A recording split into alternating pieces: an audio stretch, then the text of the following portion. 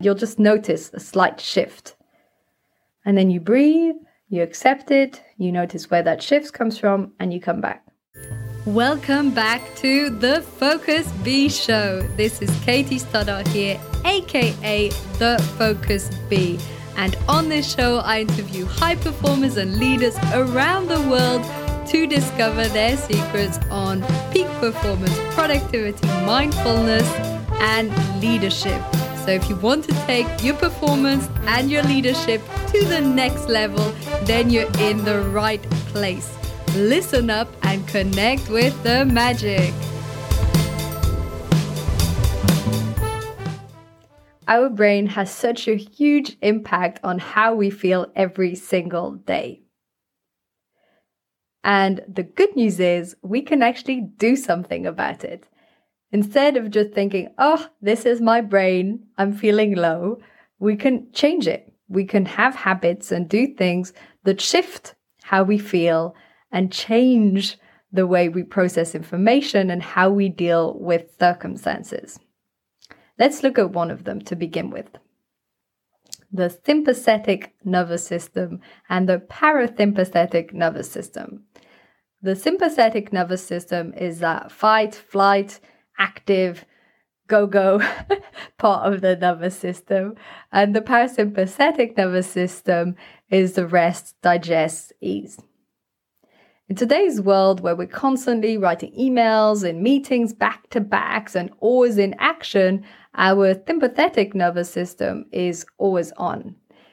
And what happens is that this links to an imbalance in terms of emotions, and it can add to extra stress because you're basically telling your body and your mind to be on alert the whole day. If you think about it biologically, that doesn't make sense. Biologically, we have those moments where we're running away from the tigers or looking for food, and we have the moments where we're eating and resting and sleeping. So sure, you might be resting and sleeping in the evening, but we also need to take breaks during the day. In order to do this, it's not just a matter of taking breaks. What we need to do is we need to activate that parasympathetic nervous system so we're not in the sympathetic go, go, go.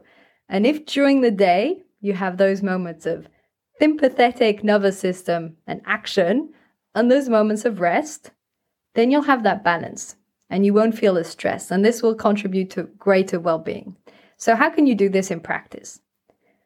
One thing is to take breaks. And by breaks, I mean not on your phone or on your computer, because that's still sympathetic, that's still reading and absorbing information and processing things. It's not restful. Restful would be going for a nice walk. It would be drinking some water, getting up, having a quick chat, maybe tidying things around, drawing. These things are relaxing. These things will calm you down. So that's one aspect, really having breaks, even if it's just 5 minutes here, 5 minutes there, avoiding back-to-back meetings, just fitting in at least a 5-10 minute break to breathe. This will help a lot. Another thing is breathing.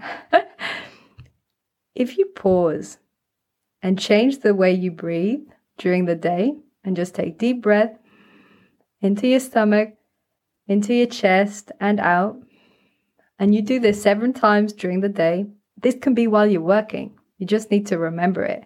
This can be while you're writing a document or sending that email.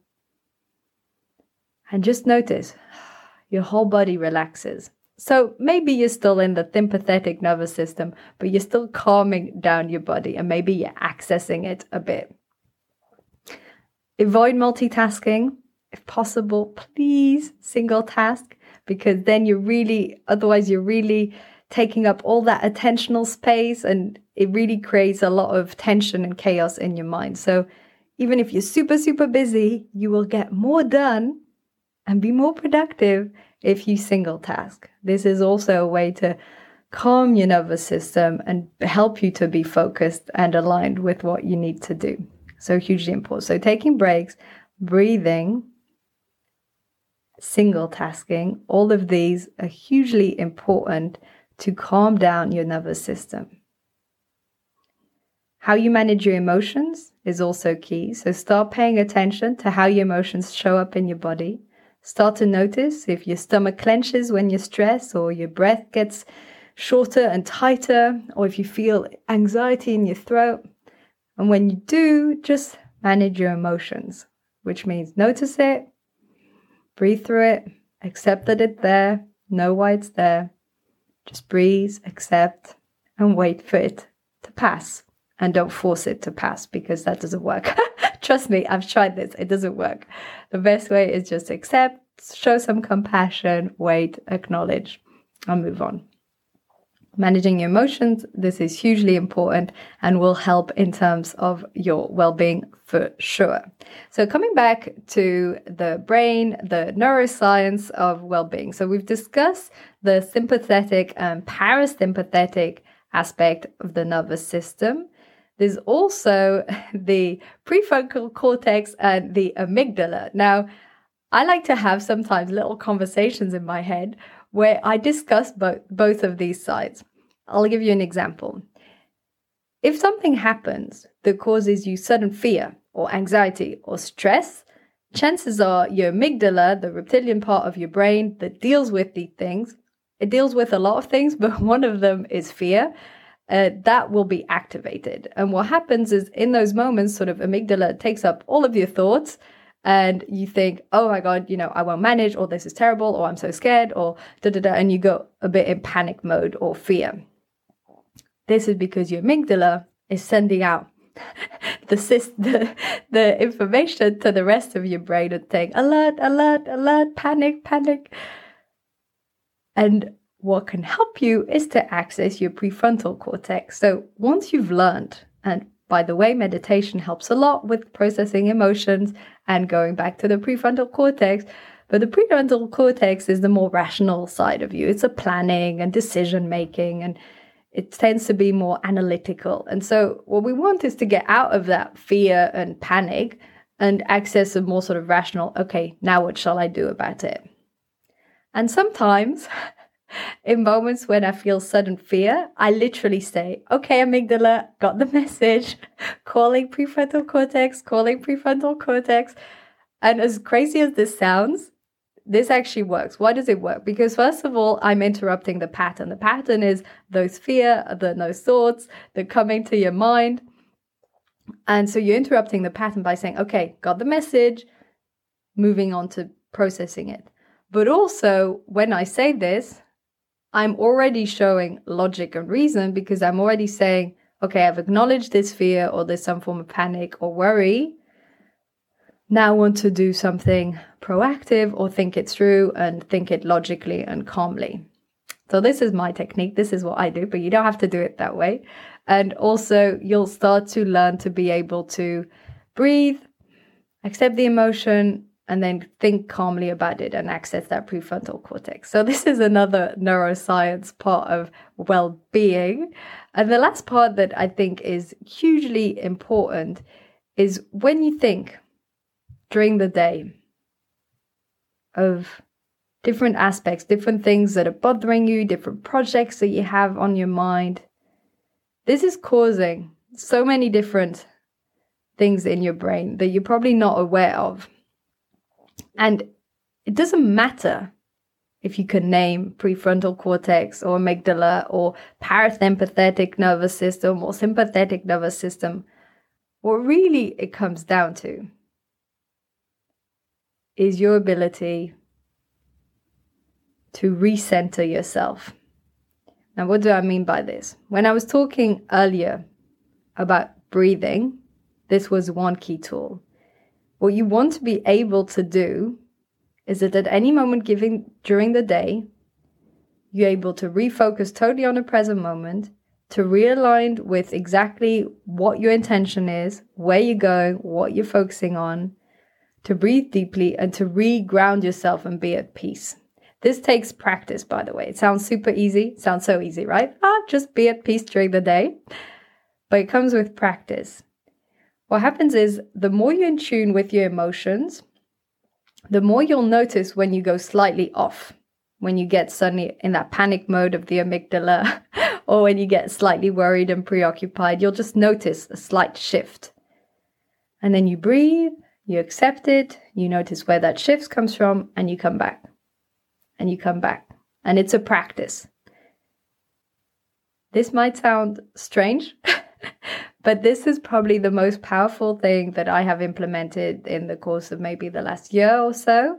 It's this ability to have an inner camera and an outer camera. So we're always focused on the outside world, on what's going on, the sound, the noises, the stimulation, but we forget what's going on inside. This means looking at our thoughts. It means looking at the emotions. It means looking, are you feeling rested? Are you feeling tense right now? Is any part of your body tense or clenched? Is your breath deep or is it shallow? Are your thoughts really fast or are they calm? Do you have mental images of something that just happened or is about to happen? Does this make you feel happy or sad? Is your whole energy sort of low or are you feeling really excited? All of these things is having an inner camera. And it doesn't matter if you don't know, again, the neuroscience terms behind it. What matters is that you're aware. What matters is that you notice during the day. How did that conversation impact you?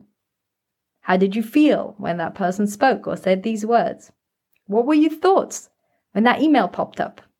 Why did you get a sudden shock? Being aware and noticing this will help you to rebalance and calibrate and be like, oh, okay, this is how I feel. Deep breath, calm, come back. Hugely important.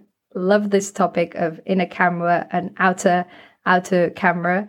As a highly extroverted person, I spent most of my life with just an outer camera, focusing everything on the outside world. Took years of practice to actually tune in, look inside, meditate, journal, breathe, be mindful. And it's really changed my life and impacted me in so many ways to have this ability to notice what's going on inside and how is this affecting me and what can I do about it. There's a huge part of how we master our brain, our emotions. So I hope you've enjoyed today's episode on the sympathetic, parasympathetic nervous system, the whole amygdala, prefrontal cortex, and the more, how would I say, alignment tool of noticing what's going on inside at the same time as what is going on the outside. And if you've enjoyed today's episode and if you like this podcast, be absolutely amazing to share with other people that can enjoy it, to help me to spread this message and these ideas and concepts. And the best way to do this is either to directly share it with them or to write a review for Apple Podcasts or Spotify. This means the world to me. It means so much. Thank you in advance if you're doing it, and wishing you a wonderful, wonderful day ahead. Thank you so much for tuning in today to the Focus Bee Show. I would absolutely love to hear your feedback, so let me know in an Apple review or YouTube comment what was most valuable for you. And feel free to share this episode with a friend or a family member. Wishing you a wonderful, magical, and focused day ahead.